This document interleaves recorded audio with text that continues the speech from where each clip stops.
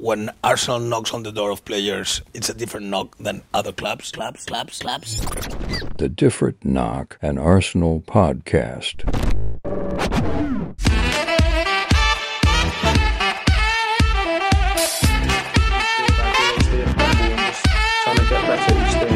You've chosen to sign this new contract here at Arsenal, but what made you so sure that this was the best place and this was the right decision for you? It's Arsenal, you know. Come on, it's Arsenal. Welcome back to Europa League. What Europa League? With Alexander Moneypenny and my very good friends Bradley Adams And George V. Arsenal are playing the best football of my life. This is the most connected I've ever felt to a football team. This is my favourite time of my football watching and football supporting life. And I think Arsenal are going to win the league. Top of the pod, I've said it. And George, I'll come to you because we've had a question, which was firstly really, will you get off the fence and even say that we're title challengers?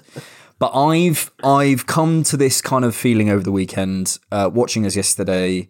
A word of the game is joy, which I'll explain more about in a minute. But I am absolutely loving this team. It feels so sustainable. It feels so repeatable. It feels connected. It feels together. It's the most vibrant I've ever seen Arsenal Football Club. And I just have a feeling we're going to do it. George? So, George, are we going to win the league? You have to, yes or no. That's it. What we're asking with George is, are we even in the race? No, exactly. I think I've said since Everton, I've had this feeling of I've seen a lot from the team in terms of a few questions that I had originally, which was even as far back as I think Liverpool, where people were saying we should win the league based on our early season form. I always had questions about, how will the January transfer window go? I always felt we wouldn't do that marquee. That was always a question mark for me. Then it was a matter of, do we have enough goals in this Arsenal team to compete with a City team, which I always struggled to see, which was kind of linked to January. And then it was, do you have an ability to kind of sustain your method of play if a key member of staff leaves? Because in the last 2 years, that has been kind of the detriment of winning our objectives. When you look at either Europa League or you look at achieving top four, injuries have kind of derailed our ability to complete those objectives in the past. And so those are kind of the questions where I felt going into the season, did we have enough that I was confident to overcome all three of those questions? And the simple answer was no. And then as you kind of gone on throughout the season, you kind of look at Everton. The big question mark for me was looking at how Jesus responds to injury. Because do I think that we can compete in the title with Jesus in the run-in not being available? The answer is no. Like I needed to see that.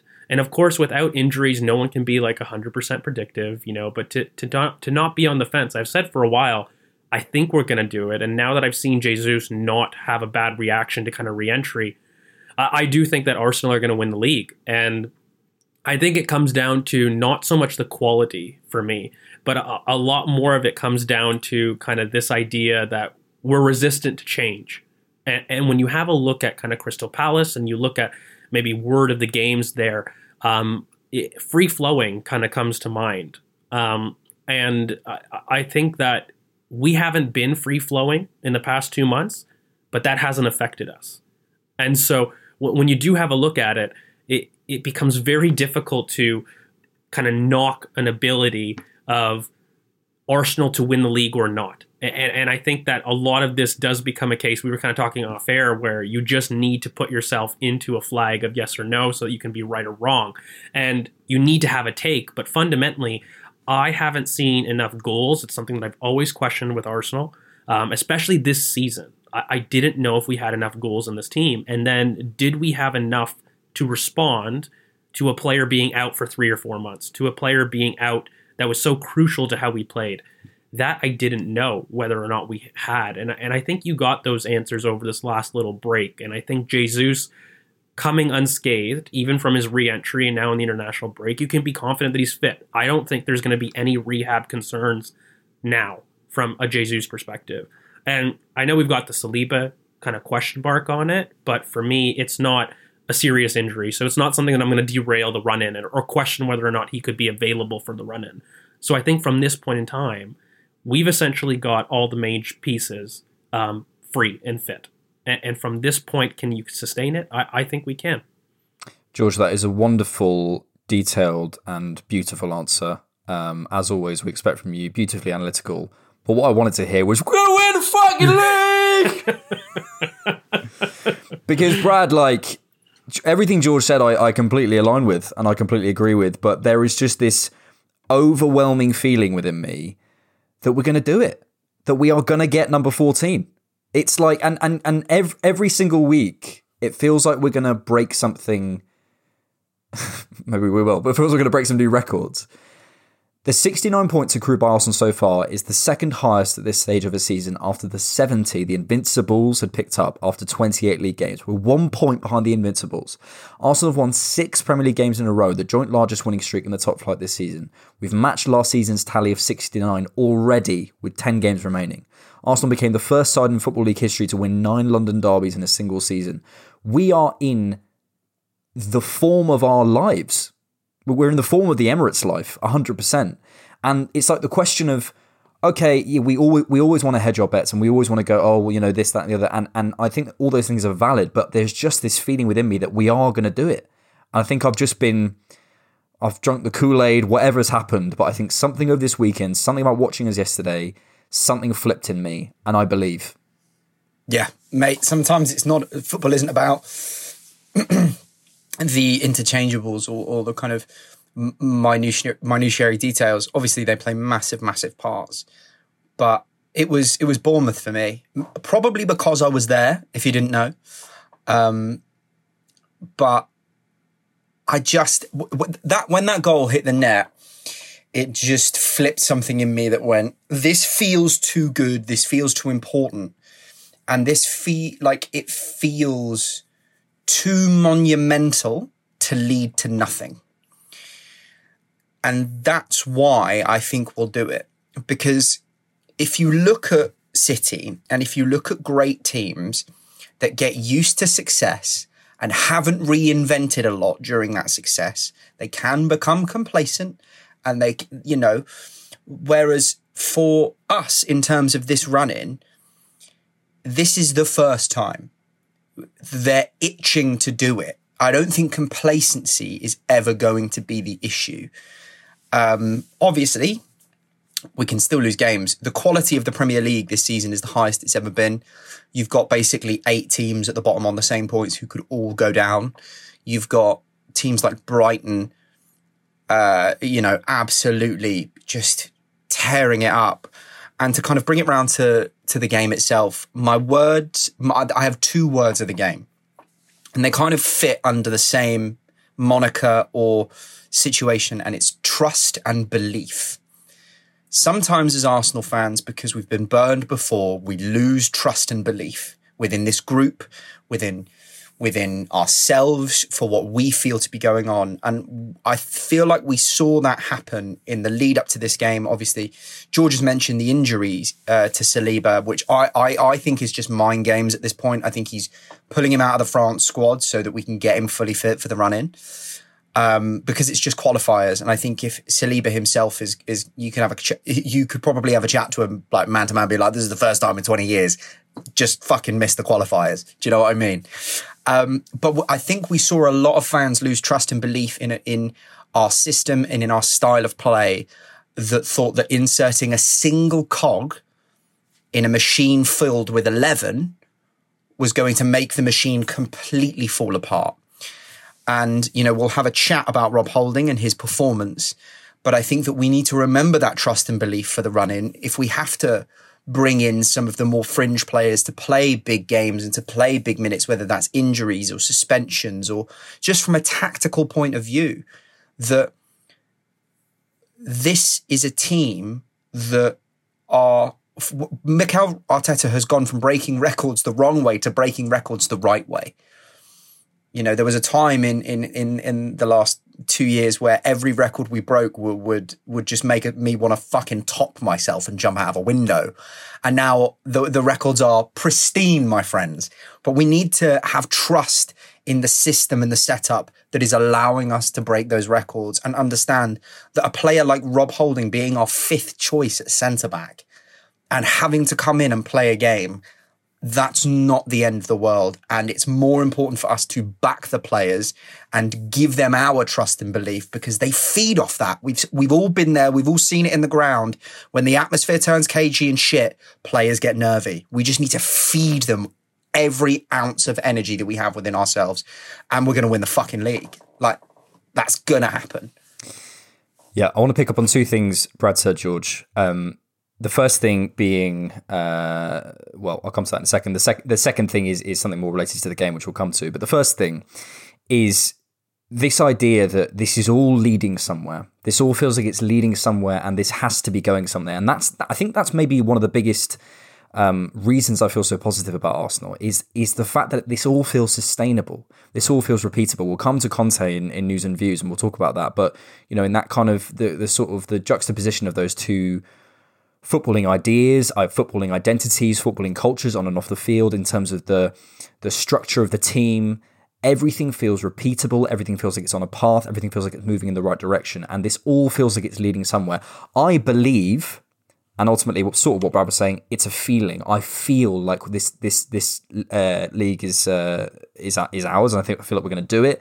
I'm looking around at City's fixtures, and I'm looking around at our squad, and I'm thinking, looking at the remaining fixtures, etc., etc., etc., and doing as much analysis as I can. But ultimately, it's a feeling. I feel we're going to do it. But regardless, this is going somewhere.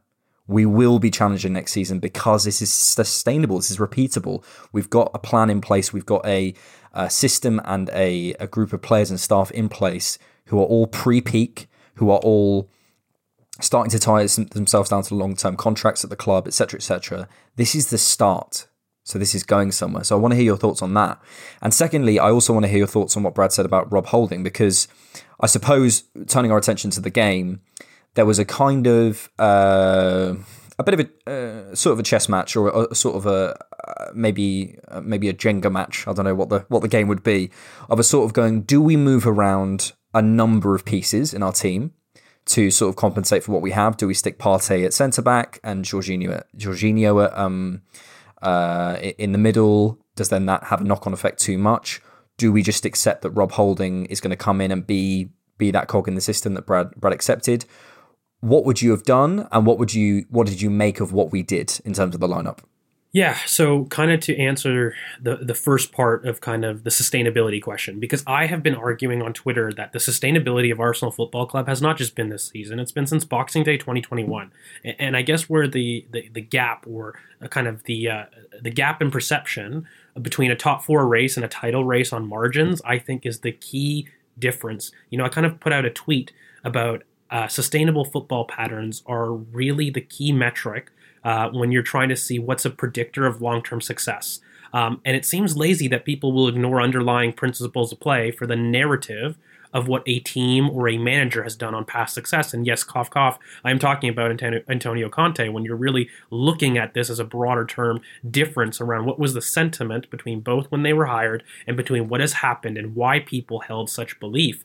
I think in terms of a title race, one thing I will say is I said kind of at the start in preseason, I felt that this title race would be different from others in a sense that we wouldn't see 100-point totals. I feel every big team went through a big rebuild, in a sense that I feel that Liverpool and City both are going with very different types of strikers. I think they're going to have a very different type of season. Antonio Conte, as well as Mikel Arteta and the Ten Hag era, were all going to be very different types of rebuilds. And so I felt like in general, you wouldn't see the 100-point totals, which inherently meant that those that won the league would have to do so on lower points. It would be more competitive, and we would be in for one of the most competitive seasons that we have seen. And I do think, if you start to look at it, that's another facet to this whole idea of what Arsenal are doing as an outlier. And I feel as though that it's very difficult to, on one hand, acknowledge how much of an outlier Arsenal have been, and then not say that they were favorites as being kind of likely. That is difficult for me to accept. I mean, you can't believe that they are so much of an outlier and then be so confident on the league, because the very nature of an outlier means you're relying on that 1 or 2%. And look, I still believe that I'm confident. I'm not going back on anything, but I just think those two ideas have to be symmetrical in your thinking, essentially. So For me, sustainability will continue because we've been showing that since 2021 in terms of our principles of play. In terms of the title, I think the next step is your sustainability of mentality. So that's the change where we have responded to people being out. That's the change about, kind of responding to high lines and making sure to play your way and not play down to your opponents. Those are, I think, the next step when you're talking title, let's say, and the difference is the top four. Just to jump in before you continue, George, because that's a really good point, and I wanted to pick up on that. The idea that we can't sort of hold the two ideas of us being outliers and us being shoo-ins for the title as at the same time, which I kind of hear. But do you not think what we've seen this season, the way that we have adapted, the way we've changed the way our patterns of play, the way certain players have come on, the way the team has got has come together and the fans have got together with the team?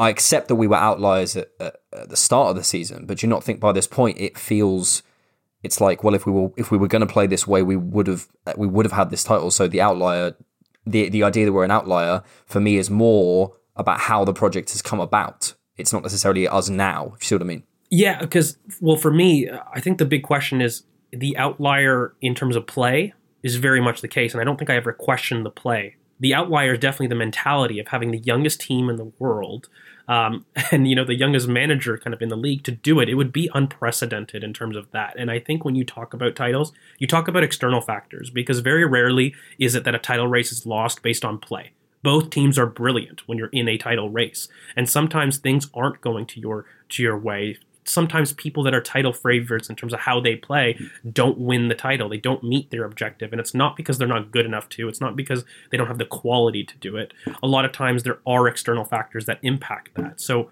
I always think that when you talk about title races, you move to a mentality composition in addition to your play style. So that's been the question mark for me and why I've been hesitant as the season has gone on, because I needed to find those answers. And I feel like we have with Jesus in terms of that injury, how we dealt with that. I feel like we have with a lot of our away team form. I feel like we have with a lot of narratives that we've broken in terms of Spurs' win at their stadium. Some of those mentality concerns, let's say, we've passed the test. Our record in derbies, the records kind of go on. So that's why I think I can be confident in now feeling like we're going to win the league, as opposed to before. I always felt the play was good enough, but I didn't know if we had the mentality to, let's say. And I guess moving on, because it'll answer your second part of the question, is do we have the mentality to put a Rob Holding in the team and still succeed? I don't think that was the case last season. I think it's a little bit not equivalent, if I'm really being fair, because when we had a Rob Holding in quotes, it was normally with a Mohamed El Neni, a Tavares, and whatnot. Like, we do have to acknowledge that fact. But having a Rob Holding play in this match and us produce one of the most free-flowing performances of the season, I do think it's kind of a postcard for if you were to comment on mentality that this squad has overcome it. I think that is the literal definition, because you're talking about a player who did very well on the night, a player that was much maligned, but also beyond that, I think you're talking about a player that many people have talked about as destroying our football. Like, he destroys your principles about what he can do individually. And that didn't seem to affect Arsenal. So that is a huge thing for me when I'm talking about the potential of a team, in my opinion, because I agree with a lot of the statements in terms of Rob has his moments and he has specific areas where he's beneficial. But on the whole, can you put a Rob Holding in the team? Can you take a Jesus out, a key cog, and still produce free-flowing football?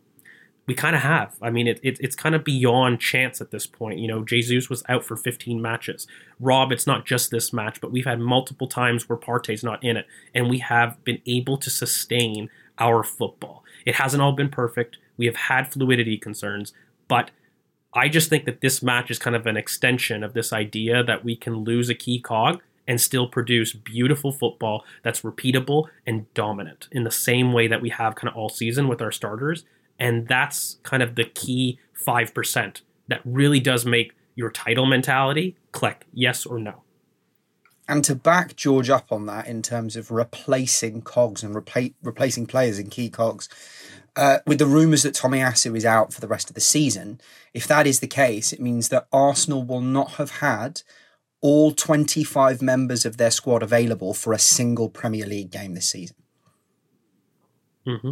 let alone. But we always have them available. Eric Ten Hag told us that I we know, do. but no, So of course, we're going to make a joke about it, but let alone if you consider Tomiyasu being in the first kind of 15, 16 players of that 25, like we haven't had a single game where we've been able to have everyone we want both on the bench and in the team. Like, yeah. And we're still currently 8 points clear. But I mean, obviously that's wrong because Eric Ten Hag told us obviously it was. I'm just not bold enough to see it. But yeah, no, I've got too much hair in the way make, of my eyes. That's it. No, you both make very cogent points, and let's come on to Rob Holding because he was, he had a. Everyone knows Rob Holding's limitations as a footballer. There's a moment in the second half that sums it up for me where Zaha gets a chance because he just doesn't show him to the side enough. He's kind of gets caught between sort of backing off and getting forward, doesn't quite make a decision. Zaha gets a shot away. Saliba probably shows him out wide or engages or whatever it is. It's just little moments that you see like that. But realistically, something that I thought Arteta did really well yesterday was giving Rob Holding the things that Rob Holding likes to do. He was giving Rob Holding the chance to attack the ball, and Gabriel was sweeping up. Normally what happens is Gabriel attacks the ball and Saliba starts to sweep up a little bit, but actually I thought their roles swapped round yesterday, and there was a lot more. I think Arteta gave Holding the things that he wants to do. He wasn't asking Holding to defend loads and loads of space. He was asking him to basically get the ball and get it wide and get it forward, and he is on the ball. Holding is fine. He has issues in 1v1 situations. He has issues in space. He's not as good as Ben White or Saliba or Gabriel on the ball. We know that, but he's not terrible. And if you look at his numbers, he's an average Premier League centre-back on the ball. And I think that there's this idea that he's a kind of, if he was called Rob Holdinho and Brazilian, I wonder whether that perception would persist. But yeah, George, just very quickly on Rob Holding's performance yesterday, I thought he, all we can say is, I don't think he slowed us down, which is really all you ask from someone coming in as your fifth choice centre back. And if we have to come to him again for Leeds, if Saliba's not quite ready, it's not the end of the world. No, he definitely, in terms of his performance, he was fine. And when you don't talk about your center backs in terms of a performance, they've done a good job. I really think you make a very good point on the switching in roles. And the one thing I do want to bring up is last season when we faced Spurs away, that's something Mikel didn't do, by the way. When Rob Holding did come in, he was asked to do a very different role that didn't suit him in terms of him marking Heung-min Son and how he defended space. And I really do think this is, again, another metric about analyzing how Mikel has evolved in this team, because we are faced again with putting Rob Holding, who we know his limitations, against a winger who, very similarly to kind of like Heung-min Son and Zaha, could have caused him huge problems if in space. I mean, we did see moments where he looked shaky on it. But the role that Rob Holding played was very, very different. And I think it is very important to how you fix kind of the unplayables, quote and unquote, whether that's a Cedric, a Holding, or people that you know will cause you problems, but you play them anyways and you ask them to do things that they're comfortable with. I really think it came down to as simple as that. And Rob did well for his game. Am I confident in that happening for 3 or 4 games? I don't agree with that sentiment, but in this game, you cannot fault the man. He did his job and he did it well. He's fine against lower level Premier League opposition. That's the thing. We all know that. Yeah, we've always known it. Like, if he were to leave Arsenal, he would probably end up at a Palace for the current situation that they're in, or who else is down there at the moment? There's so many, like a Villa or a Leicester. He would end up at those clubs fighting down the bottom of the Premier League. So playing against them, it's kind of like I feel a bit harsh saying it, but it is his level. It's the level that you'd expect him to be starting at. So we can have confidence that if it's the level that we're expecting him to start at, he can come into a team where the other 10 pieces are still the same pieces and be fine. 100%. I wanted to come on to the lineup and sort of moving forward with how he played, really. I was interested to see who'd start. Obviously, I think it was worked out. It was Martinelli, Zinchenko, Xhaka, Gabriel, and almost White played 120 minutes on Thursday. So there was definitely some conversations about who would start.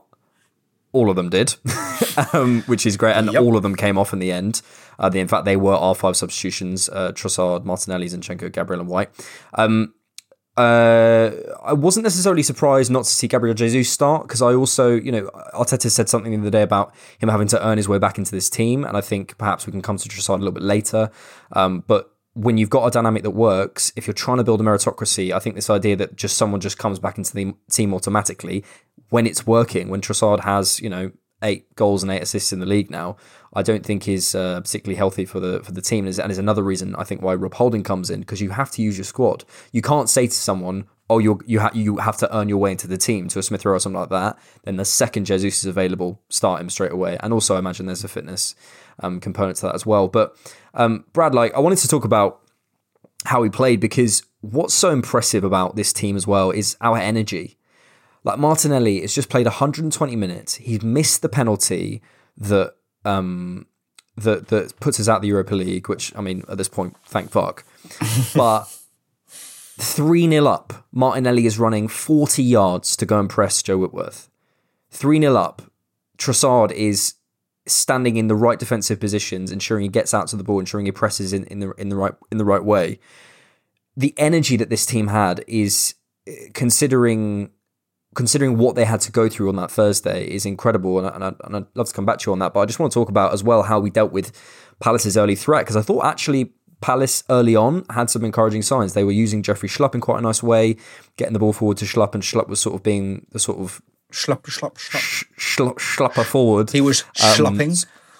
He was schlupping it forward. He was getting on Partey and getting it forward. But I thought what we did so well, we sort of were nicely, as we have done a lot this season, sort of vacating and entering midfield when we needed to. Trossard was just dipping in and out. Zinchenko just dipping in and out and leaving it to the rest of them, going out wide and getting those wide triangles going. And Ben White as well, considering he played 120 minutes, was superb in his line manipulation, in the way he facilitates those wide triangles, and the way he gets it in behind the centre-back and in between the full-back. And that's where the spaces were occurring. Ben White and Odegaard and Saka's movement was bringing that space for Saka and Martinelli, and I don't think it's a surprise either of those guys scored. But yeah, those guys who came in after those 120 minutes, I thought were possibly our best players, in certainly in the first half, in White and Martinelli. Yeah, I mean, if you look at that and you look at the training ground photos that came out, I think either before or after Palace, you see the atmosphere hasn't been knocked or changed by the exit in the Europa League, which is something that I really worried about, because there was Arsenal of old would have taken that really, really hard and possibly hit a spiral. And I think what's lovely about what we're seeing is we're almost seeing those old padlocks on the chains of Arsenal come off one by one. The being knocked out of Europe, but it not having an effect at all on the way that we approach the league and on our mentality and our positivity, and putting Rob Holding in after an injury to two very important defenders for us, and having that not affect our mentality and positivity in the way that we approach games. All of these are things that would have massively hampered and hurt us I would say, even last year, let alone previous years, Christ alive. But I think one thing George has said it, you've said it, I'll say it. The mentality has changed. It's different. That missed penalty for Martinelli is forgotten about. He's not losing sleep. He's hungry. It's the same with all of these players. There is a different mentality. They've all got that dog in them. Do you get me? It's all it's so different to Mesut Ozil's back problems. Do you know what I mean? There's 100%. The culture that has been set is now, that's the thing. The culture that has been set, and we've had to go through hard times to set this culture. Getting rid of Aubameyang, getting rid of Ozil, getting rid of all of these players, and going through real financial constraints and hard times to make sure that we got the right players and we're in the right situations. All of that pain, resetting that culture, has bred this. Mm-hmm. Mm-hmm. Yeah, there's no hiders. There's no hiders, and that is so exciting, and everyone's performing to the maximum of their capacity, which tells you that the system and the culture is working, as you say. And there was an interview with Martinelli after the game where he said something like, someone said, "Oh, what did you think about the penalty?" And he was like, "It's life. Sometimes it just happens. You miss penalties. You're not going to perform every day." And sometimes when footballers, or actually people in general, are clearly hiding the fact that they're really hurt by it. And they're like, yeah, it's fine. Yeah, no, it's just life, isn't it? You know, it's what it is. I don't care. You could just see, even at 21, he's just like, yep, it's life. Like, you just got to get through it. And that mentality and that you're going to always get better in life, innit? You can always get better in life, innit? And George, I want to come to you on the tactical side of things and anything you noticed from your I don't know if we mentioned, but George has a UEFA B coaching license, so yeah. But we just want to give you a stat as well. Arsenal scored 4 goals from just 5 shots on target against Crystal Palace yesterday. We are brutal, and you know we've got those people who played 120 minutes absolutely running their socks off. And I thought it was specifically our movement yesterday that created a lot of the spaces in behind. Specifically, as I say, those wide triangles, which I know I bang on about all the time, but they're so important for Arsenal. How did you see the sort of breakdown of the game, and how did you see it tactically? Yeah, so I felt as though there was a couple key performers that really got us up the pitch quickly, and Ramsdale was incredibly key to this. You know, we all see the clip of that kind of early ball out to Saka in terms of what that does. But all game, he was not dithering on the ball. And immediately that meant that our buildup was quick and we didn't struggle with it. You know, I think of previous games, our buildup was slower. And so we got to the final third a little bit later. And so that meant that, you know, a lot of the times our poor personnel on the left-hand side maybe was exploited a bit more by opposition. So immediately that was the first thing that I noticed, that Aaron Ramsdale's distribution and his 1v1 breaks have been immense lately. I know I talked about it on the instant reaction, but he was very important to getting us up the pitch quickly. Then Bukayo Saka decided to be an alien. That absolutely kind of happened in this game, but Ben White for me was the key tactical piece that really unlocks everything. And you know, it's his kind of extra technical pausa, let's say, which is, you know, a football Twitter term, but it just means about knowing when to release the pass. God, George. Really. You know, God, from give credit to the person right now who created that term. We can't steal anything around here, George. Yeah. Yeah. I might have to hold my hands Where did up you for get that stat, huh? Did Albino tell you that Saka scored a goal yesterday? Because if he did, you got to credit him. But no, you're right. And I'll let you finish, but I'm just watching the goals back now, and Ben White's got a pre-assist and an assist, and it is all about his releasing. It is complete. And you know what it is? Like when I first talked about me seeing or envisioning Ben White as kind of a right back, everybody agreed with me on the running power. The one thing nobody agreed on was his crossing variety. And that was the scouting tidbit that I really felt would unlock his potential in the final third. And this is part of it. You know, his ability to know when to release markers is second to none. And you could see that at center back, by the way. He knows when to release into midfield and when to recycle. This, for me, is key to kind of the goals.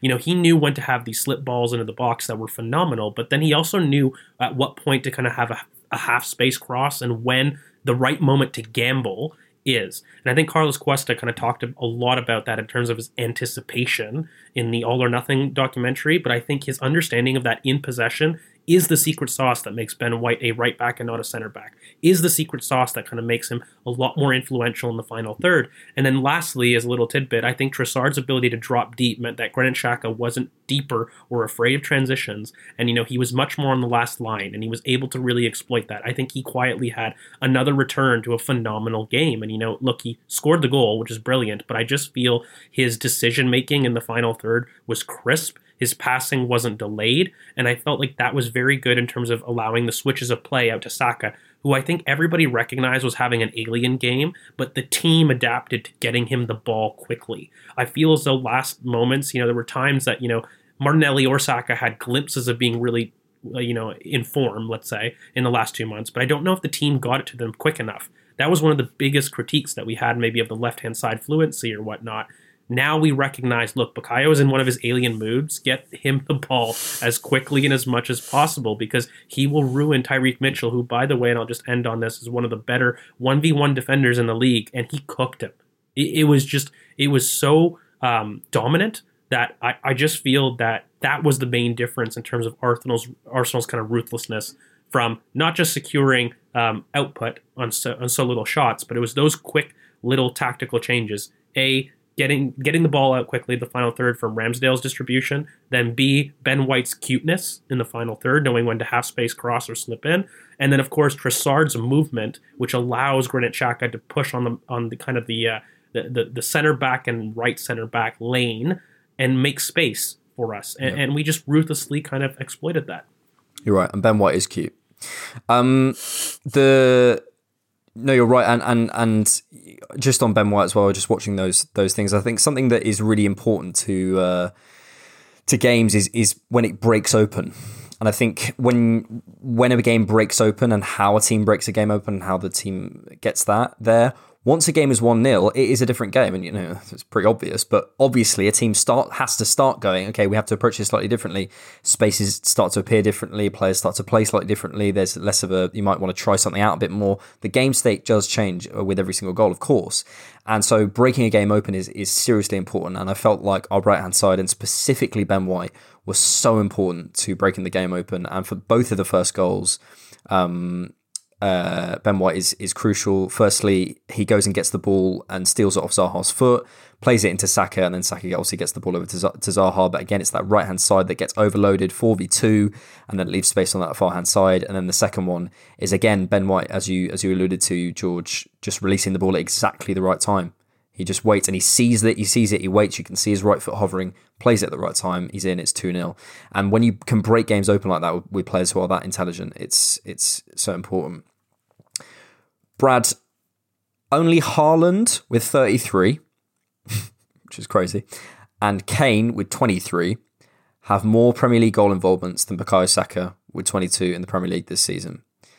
And I think I saw a stat yesterday that he has something like 3 goal involvements to go before he equals Arjen Robben's best ever return, which is 24 in any league season. Mm-hmm. He's also not for, I think, if he gets another 10 goals and assists, which is doable in the last 10 games of the season, he matches Hazard's best ever season.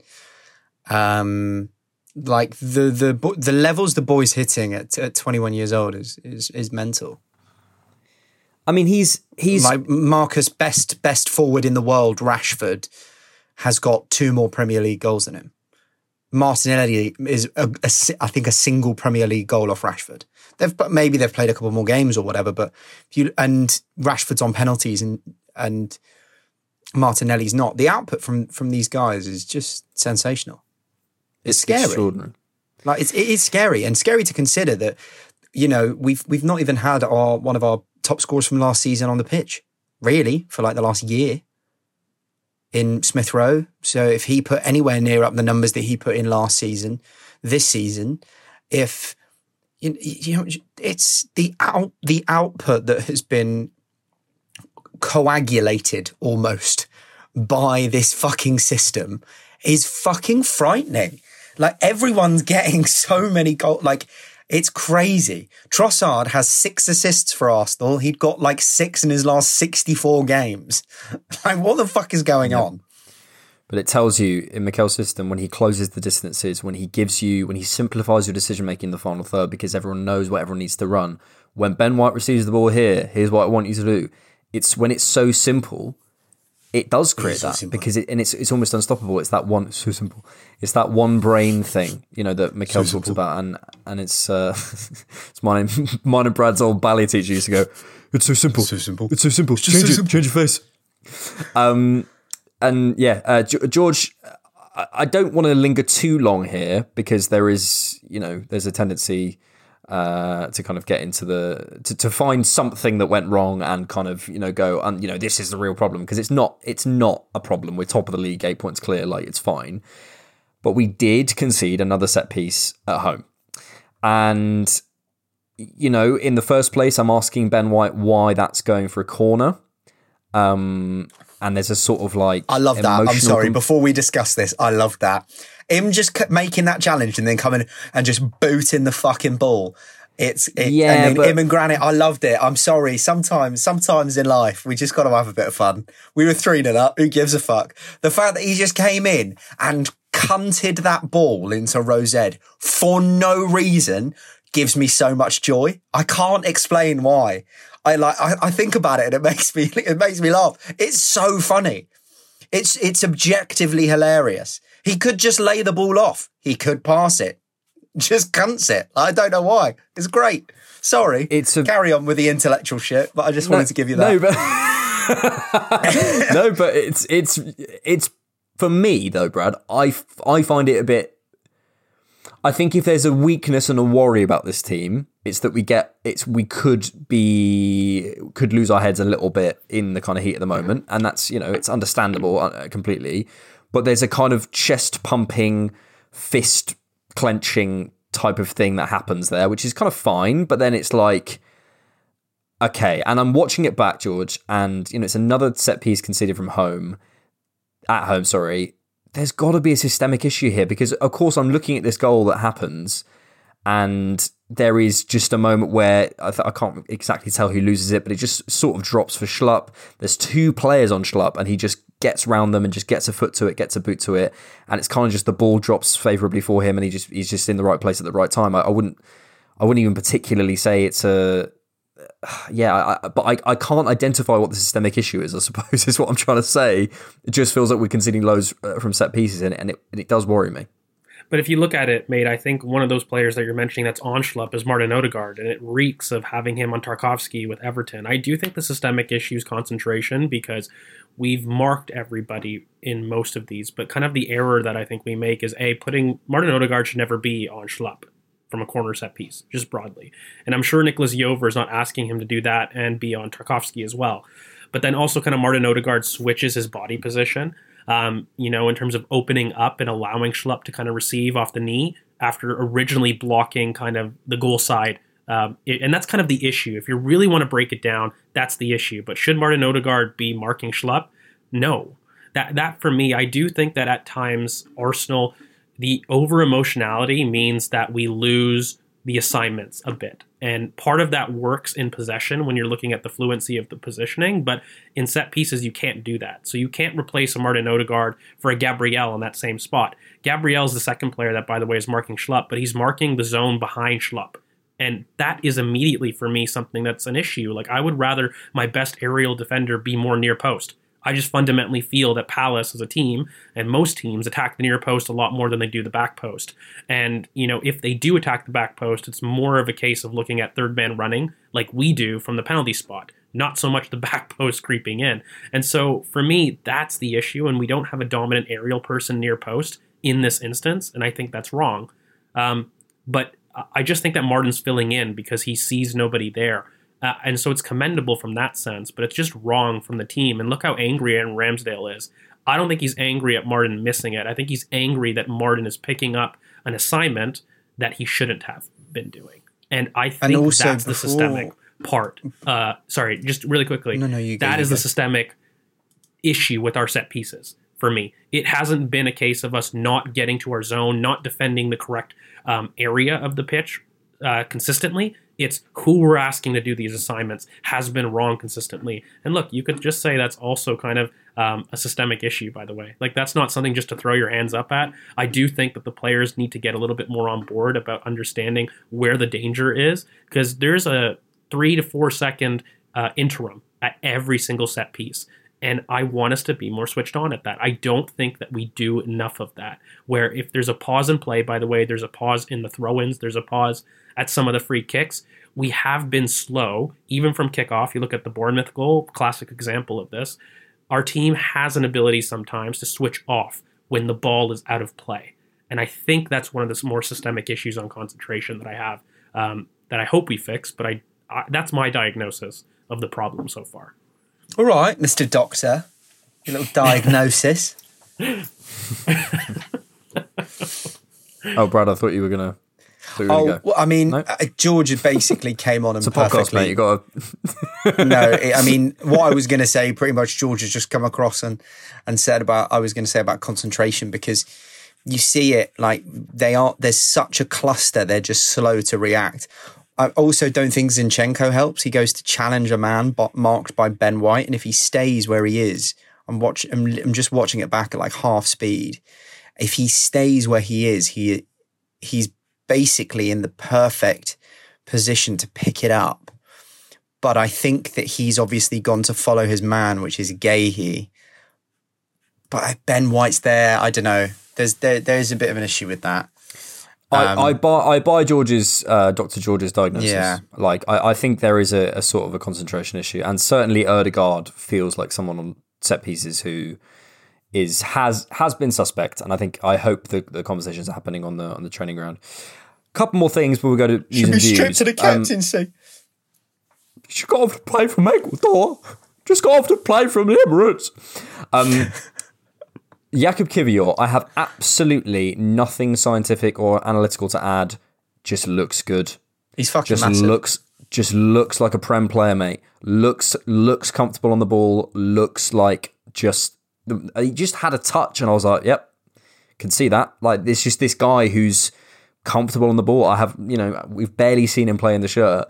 I like that Mikel brought him on because, firstly, Gabriel needed a rest, but secondly, it's just gets that sort of first Premier League debut. It doesn't have to be against Man City or whatever it ends up being, knowing our luck. But yeah, no, sort of. I just wanted to say that because I thought he looked good.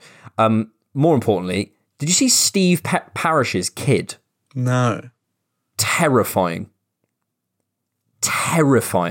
He was the most terrifying little child I've ever. He was like in a horror film. Hopefully someone who's listening will know what I'm talking about. And also, shout out Yaya Sanogo, who's there. Yeah. Harry Kane could never. Harry FA Kane Cup could never. winner, Yaya Sanogo. More trophies. Finally... Double FA Cup winner, Yaya Sanogo. Is he? Yeah, he won 2 with us, I'm pretty sure. Did he? Yeah. I think he was What's part he of the do squad now? for 2. Last time he was playing in France, I think. He plays for the Armenian Premier League club, Urartu. Right. He was at Arsenal for 4 years. Played for Palace as That is well. amazing. Oh, yeah. Played for Palace. He was at Toulouse and then he went to Huddersfield. 10 appearances, 0 goals. That's probably why I was at the game. And for Arsenal, 15 appearances, 0 goals. Although he did score in that Benfica game. So, Final thing, just want to, probably worth mentioning, is the goal difference. Arsenal now at 40, City at 42. Could be important come the end of the season. So it's important to get that. Right. Let's go to news and views. Brad, we'll see you. Let's do it. After this.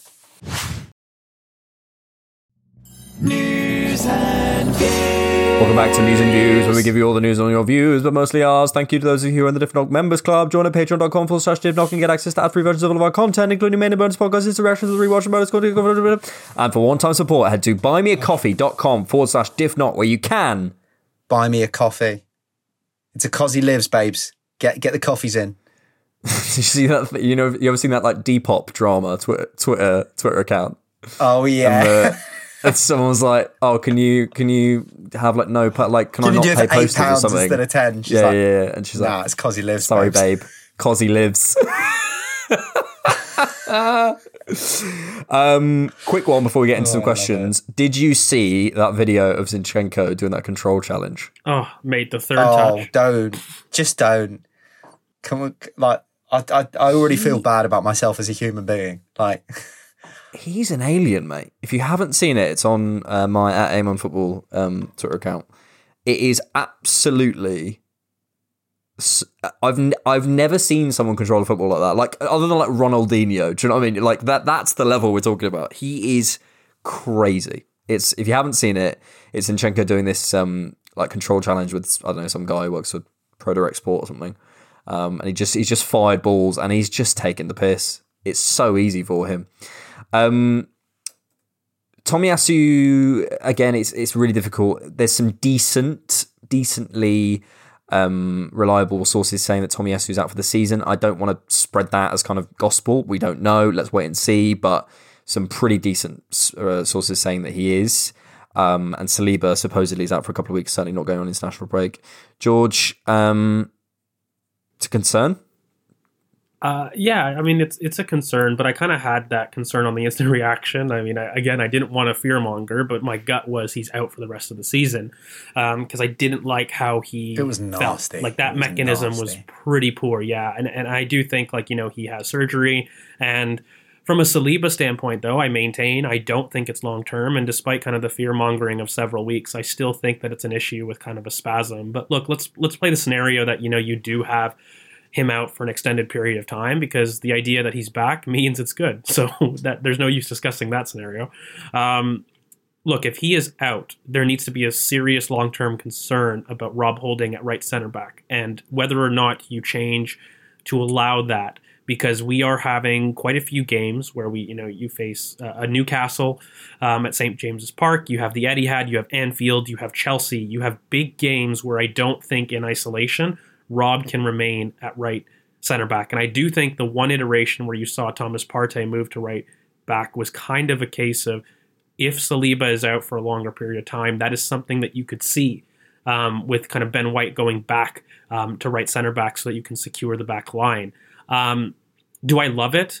No, I don't love it. Do I think that I would prefer a Thomas Partey at right back and a Ben White at right center back for a longer period than I would a Rob Holding? I'd probably tend to agree, only because Thomas Partey has played a huge amount of time at right back, by the way. One of the big reasons why we probably signed him was his right back performance against us for Atletico Madrid. It's not a foreign position to him. And, I still think he can do the things that make him great in our system from right back. And really the key to me from this season has been the press. And it has been our ability to have a high line, by the way. And you can't do that with Rob Holding. For as good as he is in specific game states, you cannot do that for longer than 4 games. So for me, if you've got a really bad scenario where William Saliba is out for much longer, I do think that the best way to stem the bleed is to make sure you've got your most athletic 1v1 defenders and pack them in the back line. That, for me, is the key that we can make sure that we're staying high up the pitch, because no solution is good. But for me, that is definitely the key to making sure that we're going to keep opposition possession in their own half.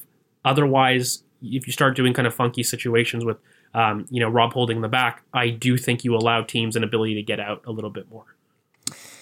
Yeah. Brad, what would you do? Because I suppose, Ruel Walters' name springs to mind. I'm just, thinking out loud in terms of solutions. There's a possibility of Gabriel and Kivior, but that's then 2 left-footers. Partey at centre-back, Partey at right-back. There's a number of things that we could explore if Saliba is out for longer. I mean, hopefully we don't have to get to this situation, but what do you do in that situation? And second part of the question, I guess, is we need players who are available. And if Tomiyasu can't get on the pitch, no matter how good he is, that's a concern for me. I understand what you're saying about Tomiyasu there, but I think that's a bit unfair, because that injury isn't based off of him being injury prone. That injury is based off of bad luck sliding into a really bad position. And like, it's not that he's just done like a 15-yard sprint and ripped his calf to shreds again. Like, I would expect most players who have fallen in the way that he has fallen to get an injury, if I'm honest. I hear you. But just quickly, he had knee trouble when he first arrived. He had a calf injury, which kept him out basically the whole back end of last season. He's now probably out for the rest of this season. I'm not trying to write Tomiyasu off, and he's not a bad player. I'm not trying to do that at all. The question is like, can we consistently rely on someone? Yeah, I think we can, because I think there's a lot of context that's missed around this with Tomiyasu in there. One of the main reasons he kept getting injured last season is because we kept rushing him back, because otherwise we're playing Cedric Suarez. Or we were having to rush him back to play left back because Kieran Tierney was out and we didn't want to play Nuno Tavares. I think a lot of his injury issues last season stemmed, much like Thomas Partey's were at the beginning and stages of last season, came from a fact that we had no one else to fill in at these positions. So players, you look at the Gabriel Jesus situation. If that's last season, Jesus is already playing 90 minutes for us every single game. Jesus plays 120 minutes for us against Sporting and then plays 90 minutes against Palace. It's different now. We actually have a squad.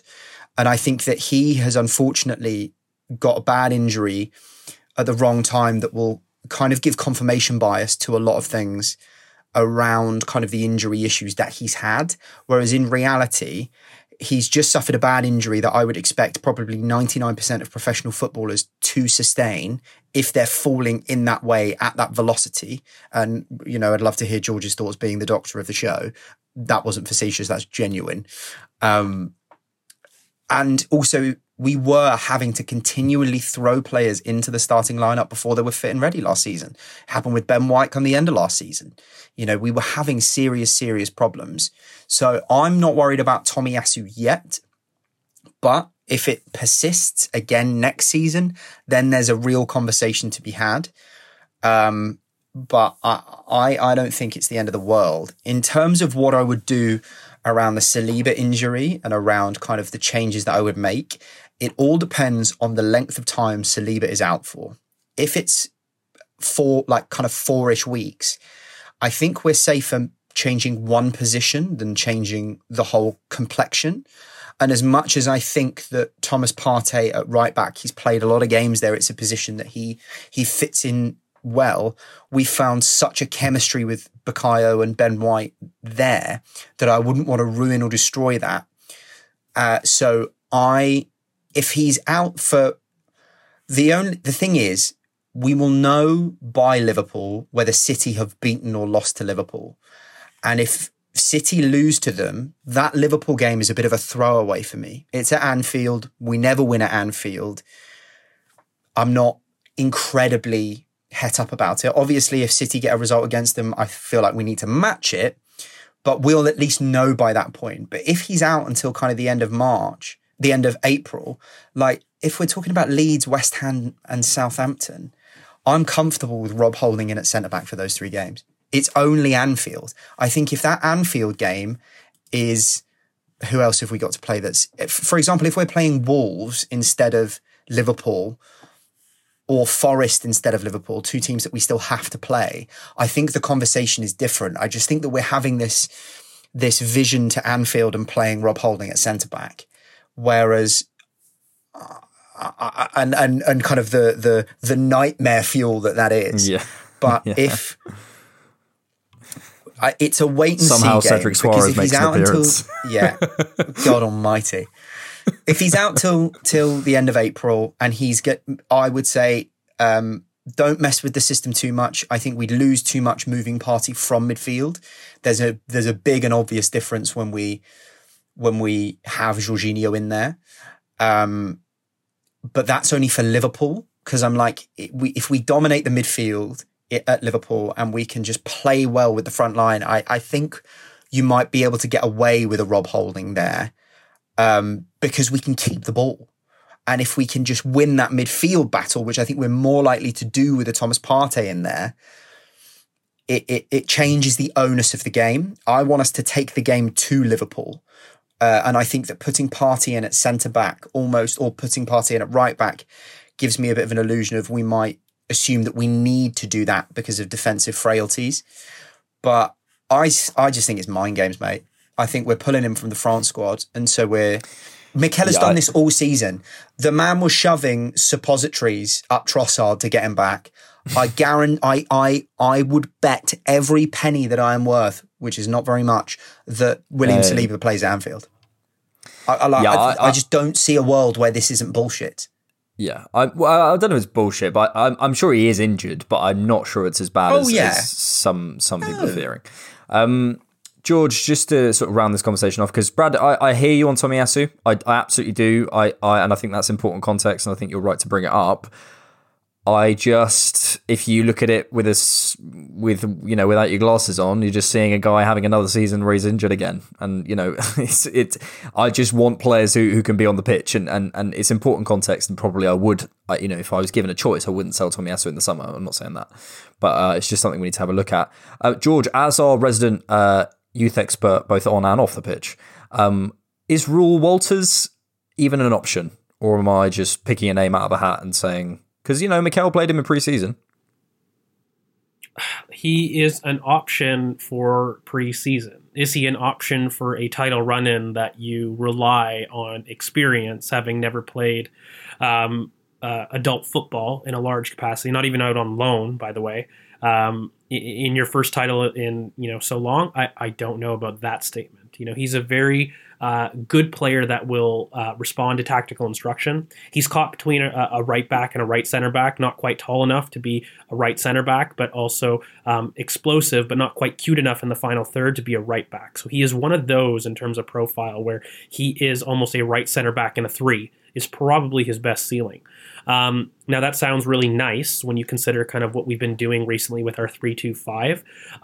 But for me, I feel as though that the experience of playing adult football is something that he doesn't have enough of. And, he's also coming off kind of a in and out season himself, with the U21. So it's difficult for me to say I trust that type of youth in a title run-in. And there's also, by the way, I will underpin that, there's very few youth I would trust under that context. And I just think fundamentally, when you look at the amount of games that could be missed, I think Brad is spot on. Like if it's 3 to 4 games, I really do think the holding conversation switches for me. Beyond that mark, I don't trust a Rob Holding in a system alone. But under than that, then yes, I think he is somebody that could absolutely fill in. And we kind of saw it with his FA Cup heroics, really, back then with, Per Mertesacker. Like for me, any sustained period of Rob Holding is a different kettle of fish to a 1 or 2 one-off game, kind of like a cup scenario, which I find a little bit different. Then we have to start getting creative, in my opinion, from if that's the case. But then I would kind of say, yeah, I agree with Brad. I think Saliba is going to be back, and I do think that it's a little bit of mind games. But from the Tomiyasu thing, just again, very quickly, get out your bingos. I do think that there's a way to cut fat. And I've said this about Kieran Tierney in the past. There may be very logical reason for moving Tomiyasu on, and I wouldn't think that you're crazy, Alex. But the one thing I will say is I think that you're cutting muscle and not fat when you talk about a Tomiyasu versus, say, a Rob Holding, as much as I love the man. And despite the injury issues, and you kind of get into that conversation with maybe a Kieran Tierney and a Tavares for me, there is space to cut. And I'm almost at the point where I would like at first for us to cut all the fat. And then if we talk about addressing the muscle, we can do so. If you want to improve that, we can. But it kind of adds jobs to a summer transfer window that I still think we have a little bit more overturn to do. I don't think we're at the season where we're just buying 1 or 2, by the way. I still think that we're going to have a very busy summer in terms of overturn, and especially departures that is going to dominate business. So I think we're 1 year too late before making that kind of ruthless decision on a squad. But I don't think it's out of the question, let's say. I do believe in Tomiyasu as a center back, by the way, in terms of his quality. And I do think a lot of his injuries are going to be negated when you start putting him in deeper positions that he's just receiving and not higher up the pitch, because I do think that that is part of the problem as well. But that is also just a theory and part of my my own subjective bias of where I see him best. Yeah, no, to be clear, I'm absolutely not suggesting we sell Tomiyasu, and under no circumstances. I just think there is some concern that is beginning to grow for me around whether this guy can stay fit. In the same way that we've had those concerns about other players and they've come through it or they haven't or whatever. It's just we're in that sort of pre-conversation, and I agree at the moment you would be cutting muscle, not fat. On the Royal Walters thing, that's bad news. So you're unreliable, and I don't agree. Similar to when like Fabrizio Romano says we're not in for someone, he's unreliable, unfortunately. Let's do some questions. We've had a question in from @Steves91 who says, any jobs going on the pod for Conte? Poor bloke had to fly Ryanair after getting the sack. This is, of course, after Conte's... Has he been sacked? I think it's pretty reliable that he's going, certainly. I don't know whether he's gone yet, but I think it's Matt Law at Daily Telegraph who gets pretty much everything right. They're expected to part ways this week, reports Telegraph Football. I mean, we can't miss an opportunity to talk about this. And a question from Fabrizio Romano's asked us a question. Fabrizio Romano's tweeted, internal discussions are taking place at Tottenham on Antonio Conte's situation with Daniel Levy to have final say, as Conte's plan to leave at the end of the season was already clear after UCL defeat. Brad, yes. I suppose the way this is relevant for Arsenal is it kind of is proving, well, firstly, we all sort of knew this was going to happen, and I think it's it's proof, sort of to allude back to what George was saying at the beginning of the podcast about sustainability in football. Sustainable actions, sustainable football, sustainable modes of conduct, sustainable structures. Everything is the only way forward in football. And I actually think, even the likes of Newcastle, you're seeing they're not just going out and spending 150 million every window. I mean, they probably will at some point, but at the moment they're restructuring their training ground. They're getting the right football people in. They're sorting out their academy, all that sort of stuff, because you cannot put 150 million pound cherries on top of shit cakes. And I think that's sort of what Spurs have done. With Conte, they brought in a quote unquote winner. How much of a winner he really is, I don't know. And you see what happens when it all starts to break down. I think it's deeply unprofessional what he did, but also I think he's probably spitting some truths about Spurs that need to be said. My main worry is that they get Ruben Amorim. That's what I'm worried about. Ruben Amorim is a very good coach, but in no way destined to succeed at Spurs. But no coach is destined to succeed at Spurs. No, I know, but if you look at who they've had as their last three managers, Mourinho's won a trophy every single club he's gone to. Conte left a title-winning Inter side. Listen, I think one of the main reasons that Conte hasn't succeeded is that his type of football no longer suits the Premier League. But there's no doubt that he could get players playing in a way that could at least, do something. He is in no way a horrendous coach.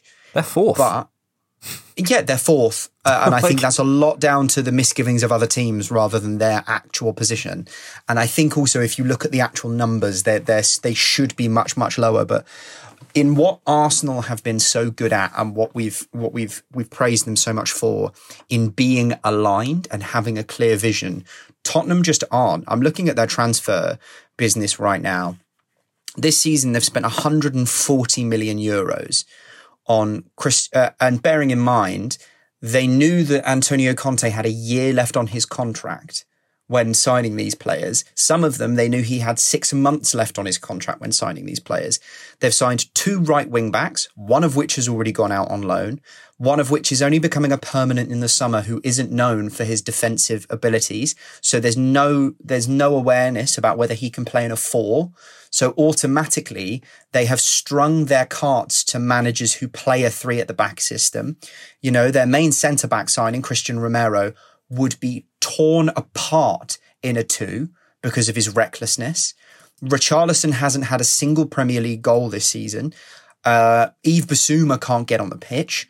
And that's just this summer. You go back to last season and who did they sign? They signed Brian Heel for 25 million euros and Eric Lamela, and he's already back on loan at Sevilla. I'm looking at these players and thinking about what Antonio Conte's values are as a manager and what he likes. And they've signed one defender and they're still rolling out Davison Sanchez at centre-back and Eric Dyer at centre-back. And you have to look at that and go, how much of that is down to Conte and how much of that is down to the structure? I think it's both. Both are. You either need to go one of two ways. You either need to give the manager full reign of the transfers and allow him to build the squad in his image, or you need to have a technical director who is going to give a coach the tools, and that's that. Rather than what seems to have happened, which is this mishmash of some signings that are so obviously for Antonio Conte and some signings that are obviously for the club. Dan Juma hasn't even played for Spurs yet, I don't think. And he's come out and said that was a signing that the club wanted to make, a 6-month loan for there is no lined up thinking at this football club. They aren't going anywhere anytime soon. If there was lined up thinking at this football club, Heung-min Son would have been sold 12 months ago. They wouldn't have given him a new 4-year deal when he's 30 years old and is now very, very steeply on the decline. Spurs are and I have obviously because my best mate's a Spurs fan, it's a very weird conversation to have because they have never, ever been lined up and they got lucky with Poch hitting at the right time with a golden generation and they seem to think it's easy. And it's really, really not. Yeah, I think they're just an example, as you say, of a lack of joined up thinking, and as we talked about before, George, like sustainability in football in terms of decision making and all that sort of stuff is it's the only way. And I think if you look at any successful project, any successful team, what they have done realistically, if they've not coalesced around one man, which often does happen, they've certainly coalesced around one idea. And there's got to be one idea, there's got to be one philosophy that you go, here is how we want to play football. Every decision, from the training methods to the nutrition to the coaching staff to the recruitment to the people in the canteen, is based on that and based on those values and this idea of what is a football club and what are Arsenal values, what are Tottenham values and stuff. And ultimately they're a mishmash, as Brad put it. And I think it's just another example that you have to have alignment, and they don't. And once you don't have it, it's a ticking time bomb. And I suppose also something Brad and I have been saying as well is that this isn't some hit piece on Spurs or trying to be funny or something, but they haven't won a trophy since 2008. Okay, they got to a Champions League final, but I don't understand how they have this sort of perception of them. It's like this idea that they're in the big six or they're in the top six. And I'm genuinely not trying to be funny. I'm just trying to say, if they didn't have Harry Kane, they would not have the stadium that they have. They would not have the manager that they had. They're stuck between, in my opinion, the big clubs and the mid-table clubs, and they don't quite fit in either category. And they've got a bit of sort of star power, which pushes them into the top six. But otherwise, once those guys go, what are they? They're another Villa. They're another whatever. So I think it's bizarre to expect this team who don't have some kind of huge pedigree to be this perfect team. So they're almost like they don't know. No one knows how to judge them. What is success at Spurs? Sorry to cut across and jump in on that. If they aren't careful, they will be Villa, because there's no draw. They had Champions League football. Biggest player that they pulled was Richarlison. There is no allure around that club. If they don't win quickly and set themselves up for success in the future, they will be Villa. They will be Nottingham Forest, because big stadiums, it's the one thing in football Arsene Wenger got wrong. He really thought that match day revenue would be a much, much bigger influence in how successful a club could be and run. He definitely didn't predict the movement in terms of TV money and TV rights and such. Having a big stadium means fuck all. They can't even fill their big stadium. They'll be a small club, and if they don't get on it, they really will, because we've seen bigger teams fall to lower heights.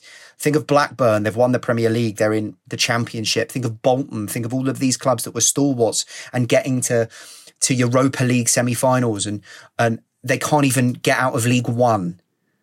I really think that when you talk of Spurs, the one issue that I've got is I really harp on that one point that you made, Alex, is they really haven't been successful. They have competed, but they haven't been successful. That is a key part when I'm not even funny again. We have all tried to preface this, but it really reeks of somebody having run runner-up in the student council in their high school. And saying they're going to be CEO of a major company. It's 20 years later. They're at the reunion. They're going, "Oh, do you remember that time I was runner-up for school president? I work at McDonald's now, but." And you're like, that was a great time to compete, but I didn't win anything back then, and I'm certainly not winning in life right now. And it has the same kind of feelings. And then when you start to really look at it, I don't want to fix Spurs, but even what made them quote unquote successful. And the only reason I'm saying that is because the media keeps doing it. I have a real big problem with calling Spurs successful. They're factually not. I really want to get that point across. They're not successful. They are people that have said, we did our best. And that is essentially where I have a problem with, because there's plenty of teams that do their best. But appointing Jose Mourinho, by the way, spending £131 million on 10 players, then Nuno, £57 million on 5 players, and then Antonio Conte spending £192 million on 14 players. Guys, the maths on that is a total spend of £380 million, in addition to spending nearly 29 players of an overture. Guys, that is enough to erase a squad in an era, by the way. And that is enough money to cause change. What the problem is, who you entrusted with change, who were the big decision makers, what was your philosophy, because they are at total odds with what a supposed Spurs is. What are Spurs? They are supposed to be a young side filled with domestic talent that is playing an attractive form of football based on possession that they try to be competitive with. That is the minimal line you can even acknowledge Spurs can do. How do Jose Mourinho, Nuno, and Antonio Conte fit that mold? They don't. Why is it that they have spent nearly £400 million, by the way, in the same time that Mikel has been manager, and there weren't too many calls by the way, that Arsenal fans wanted Jose Mourinho. They wanted a lot of these players, Antonio Conte. And why is it that Arsenal's rebuild is so different from Spurs, despite spending nearly equal expenditure, and by the way, nearly equal player overture? I'll tell you why. Because Mikel Arteta addressed the true problem of the toxicity at Arsenal. And Spurs never did. Spurs never addressed how toxic their backroom staff, their mentality, their culture was. And when you have a look at it, that Arsenal get mocked for firing all their scouts, by the way, and having a Nolan partner lawyer job to come in 2020 and replace all that. And then you look at the success of a lot of the scouts, and you find out today that, a lot of those scouts that got replaced got promotions, by the way. Jason Ado is going to be lining up with, Edu. Ellis, who was a kind of poaching scout from Fulham, was promoted to kind of head of over youth scouting today. That is the difference, really, when you compare between Spurs and Arsenal. The backroom staff, they never had a Marcel Lucassen with Per, who defined a Spurs way of playing, quote unquote. And I know that a lot of people find that PR, but no, it isn't. It is a framework. We were very clinical in how we achieved our success, by the way. And as much as people want to mock the process, Spurs never had a process. It was built on immediate success, trying to capitalize on the fact that they got excited to be near the top. And it was never based on success. It was based on, I feel like I am the girl at the tea party that got my hair done recently, and I should be there, but you never were popular. And I don't mean that facetiously. I just feel that there's far too much, kind of good credit that they built over the bank by just being a good enough team when every other team has had to be great. That is a problem.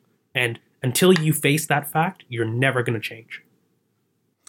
George, you're bang on apart from one thing. You said the only thing separating Arsenal and Spurs is recruitment and all that sort of stuff. That and, 57 million trophies? It's not even those. In Tottenham's golden era, like the best era of Tottenham in their history, we were more successful. They've not won a single trophy. We won 3 FA Cups. God, they're tin pot. They are tin pot. And they have spent over 100 million euros every season since 2019-20. This season, they spent 175 million euros. And that doesn't even contemplate the fact that they still owe Juventus something like 40 million euros for Kulusevski. Yikes. Right. We've got to finish there, but we have just got time. I think we can do it. I think we have this. George, do we have time? Do we? We have time. Have you got to go save some lives? Or yeah, it's got to save some. For a little bit. Just take the screen, be doing the CPR, just take the camera with you. For a little bit. Of Arsenal trivia. Last time out, the theme was Miles Lewis Skelly. And the question was, what squad number, I'm coming to you, by the way, George, for the theme, so have a think about that. What squad number does Miles Lewis Skelly have right now when he trains with the first team? What squad number does Miles Lewis Skelly have right now when he trains with the first team? No looking it up. It has to be a high number, something like 87. 63. 63 and 87? Yes. It's 81. And your theme for this week was Irish or Northern Irish players for Arsenal. Irish. Celebrating St. Paddy's Day. Or Northern Irish. I extended it out to be Northern Irish because of Pat Rice. Pat Rice, ex-Arsenal assistant manager and player, played what position for Arsenal? Pat Rice, ex-Arsenal assistant manager and player, played what position for Arsenal? And a theme, please, Gio, my man.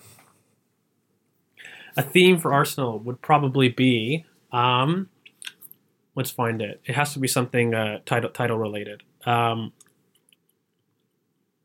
Okay. let's do a theme based on Just to be clear, at this rounds. point, I would be having a go at Brad for telling him that I was coming to him. Yeah, 100%. Joe, Pat Rice made over 500 appearances for us. That's mad. Why are you looking him up? Brad, whole point of Arsenal Trivia is you don't know the answer. Oh, I didn't look at the answer. we learned- It's just on the Google thing. we As in, if learned you together. Google Pat Rice. Go on, Joe. If you were going to say grounds we won the Premier League at, we've done that already. Let's do another one. Okay. How about let us do. I do have a good one. Go on, Brad. Players who have technically won us the Premier League. So the players who have scored the goal that's won the game. Love it. That's won us the Premier League. Love it. Do you know what I'd love? Just because it'd be fucking brilliant. It goes down to the wire. Last game of the season. Rob Holding comes off the bench and does a fucking bicycle kick to win us the Premier League. And then just shaves his fucking head. Because who needs hair when you're that much of a fucking legend? Serious question to close out the pod. The player you most want to score the goal that wins the title and the player you least want to score the goal that wins the title. Oh, I've got that. Player at It's least got Bukayo Saka. Jorginho. Like he's fine, but it's so mercenary. It's just so like, oh, okay, fine. Player most, yeah, it's got to be. Rob Holding has to be, because it's my only agenda. If anybody knows, it's just Rob Holding is probably my only player agenda that I've got left in the squad. So I can't have him scoring the last goal. And El Neni on crutches. El Neni on crutches. An El Neni thunder cunt on crutches would be. Oh. No, it's got to be Saka. Saka's got to score it for me. Yeah. If he scores the goal that wins us the Premier League, I saw this on TikTok actually, and I think I might steal it. Like if it's like a like 97th minute, I would consider getting that little timestamp tattooed, because that's the moment I just lost my life. Like fucking hell. What did we say we do if we win the league? I've got to remake that Zinchenko video. You're getting a different knock tattoo, aren't you, Brad? No, that's Alex. That's not that's Alex. That's George. That's George. I'm getting an Arsenal tattoo. George is getting a different knock tattoo. But you know what? I do want a Hale End player to score the goal. I am convinced on that. Yeah. I would love Bukayo Saka, but it has to be Hale End. So Emil, buddy, come back. Yeah, Miles Lewis. Do you know what? I'd love it for Emil as well. After the year of troubles, if he scored the goal that won us the Premier League, Or Least- a Kieran least- Tierney, least- or one of the injury plagued players that people have said there's no way that they can contribute and they must go. You know? How about Tommy Asu after my slander? Reece Nelson. Reece Nelson. That'd be another Reece one. Nelson's Like another the one. forgotten star boy. If he boys, Playing it's for a gonna happen. contract even. Yeah, sounds like he's going to get it. nah. Well, Right, boys. Pleasure as always. Thank you so much for listening. We really appreciate it. Thank you to all of you who are subscribing, supporting us on Patreon and all that stuff. We really appreciate it. The love is much, much appreciated. Thanks for listening. Keep it different, knock. And we'll see you later. Peace. Peace.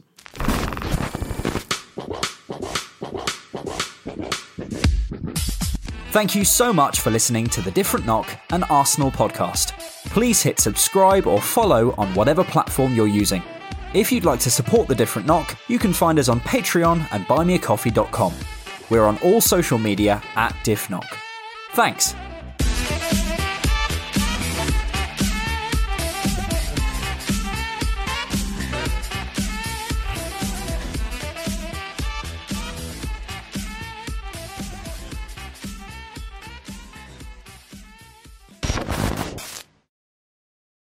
Sports Social Podcast Network.